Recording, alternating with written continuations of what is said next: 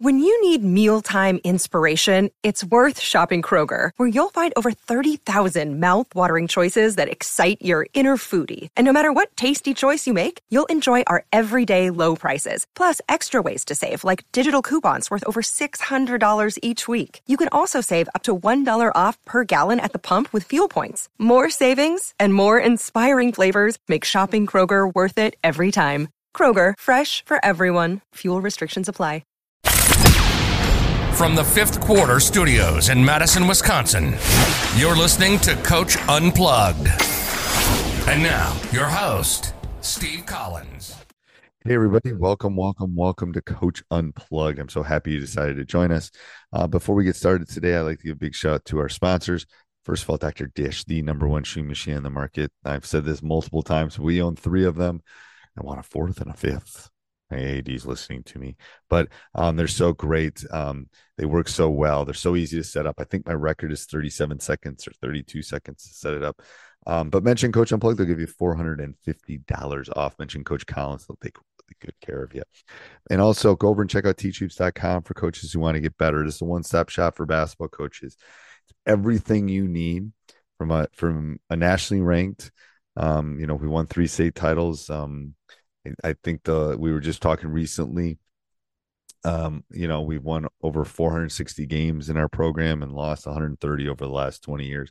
And I think we know the secret sauce to be successful, the roadmap, what it takes on and off the court. So go over and check it out and enjoy the podcast. Bye. There's going to be a theme over the next couple of months leading into some stuff we're doing in teachhoops.com and some of our partners. But thinking of things in terms of threes is something we do, because if you've done brain studies on that, people tend to remember things in threes much easier. But today I'm going to talk about 3 things that you need to think about when you're doing practice. Probably be more than 3 things, but so when you're teaching skills inside of practice, I think as coaches we have to break that down into smaller pieces. So I think about my classroom as similar to thinking about my as the court. You have to, and again, this goes back to what we've been talking about, all the small-sided games. There is a time that you have to teach technique and skill. Okay. And it has to be an in-depth one. If I'm teaching you the quadratic formula, there's a time where I have to do 30, 40 minutes of teaching you that technique or that specific skill and the reasoning and the stuff behind it. It's similar in practice. So I break it up into 3 steps. The first one has to be technique and skill. And at that's I won't say it's the only time, but it's the time where you'll hear my voice. A lot of times in practice, you will not hear my voice. But that will be one time where you will hear my voice, because I will be doing what I refer to as a deep dive into a specific technique or a specific skill. Okay. Then what we do is we go and work on that one specific skill. So maybe we're working on a specific type of box out or a specific offensive move, or we'll work on that one technique and we will break it down into that one specific skill or one specific technique. We won't what I refer to in statistics is put other lurking variables out there. I will teach you the technique. I will let you rep in game-like situations on that one skill. Maybe it's a crossover. Maybe it's a box out. Some one skill. And as we get good and maybe we've got some higher level learners, we'll add a second one, but no more than 2. We'll work and we'll rep that one skill. Then we will move into competition on that skill and small-sided games and how we can work on it. So the levels go technique, skill. Okay, so you got to work on the quadratic formula. You have to work on your jab step. Then we'll work and we'll rep that one skill. Different times, depending on the age, sometimes we'll walk it, and then we'll go 50%, and then we'll go 100% on that one skill, depending on how all my teaching was that day. And then we'll do things where we'll do a 2-on-2 or 1-on-1 drill or something where they can learn by doing. Okay. that is what I refer to as my deep dive. Maybe we'll do that. Maybe we'll do one specific thing early in the season, one specific skill set, like on ball handling.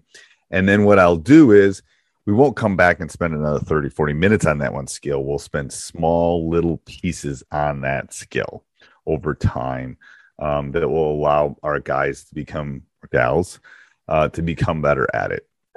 Deep learning takes more time. Superficial learning doesn't take more time. And if you go, if you go from a rebounding drill to an offensive drill to a passing drill to a pressing, that doesn't, at some point you need deep dives into it. So I'm not going to get into Twitter fights with people about only small-sided games or only this, but I've done enough reading that deep learning takes time, takes reps, takes, the ability to make mistakes, the ability for us to not talk so much and to correct. That is all that's a subcategory, and that will be on a future podcast. But deep learning takes more time. Okay. Then you can come back once they've had that deep learning, once they've learned that skill set, once they've learned that thing and they don't have to think anymore, then we can come back and do short touch points. Now, in the learning process, sometimes, and when we want to think outside the box, which will be something else we'll talk about, we've got to push that fixed mindset and get it into the growth mindset. But after the deep learning has gone on, then we can go back and look at short touch points and little reviews. Like I do it in my math class all the time. We'll come back, and it's just kind of this circling back. I always love when they say, in some of my, especially when I taught like pre-calc or algebra 2, and they'll go, it would be second semester, big exam. They'll go, do we need to remember stuff from first semester, Mr. Collins? I'll go, yeah. I mean, it's, hopefully we've been repeating it and practicing it along the way, but you're still using adding that you learned in elementary school in, your junior level math class. So I think when we think, and we'll do more with practices and kind of how practices are broken down, but drill from needs to be broken down. I'll give you in future weeks, I'll give you some really cool things we do with our practice that I think are pretty unique. But I'm going to challenge all of you. So I gave you some big things to think about in terms of practice and as in terms of building skill. I'm going to ask you to do a couple of things. I'm going to challenge you to customize your drills to your team and your players. That's not an easy thing. You can go on the web. We are information overload. But all of the good drills that I do, I've customized them and I've tweaked them for my teams, like how we do our warm-ups, how we do, how we teach our defense, how we teach our offense. Every team is a little different. Just like every one of my classes, I can go in and teach algebra 2, but they're all going to be a little different.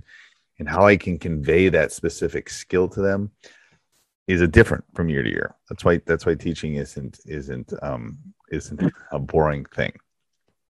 So I'll leave you with that. Challenge yourself. I'm going to challenge you to customize your specific drills for your team. I'm also going to challenge you to less is more in practice. Less is more when building a practice plan. I want you to think about that. I want you to think about that in terms of time. I want you to think about that in terms of drills. I want you to think in terms of everything you do in practice. Less is more. Okay, so you got a lot of things to think about. Hopefully these are helpful, and have a great day, everybody. Bye. Hey, everybody. Hope you enjoyed that. If you want to hear more of these, go over and join teachhoops.com. 14-day free trial allows us to do this, and then subscribe, jump up and down, do whatever you got to do. Tell us what you want to hear in the future. Steve at teachhoops.com. All right. Have a great day. Sports Social Podcast Network.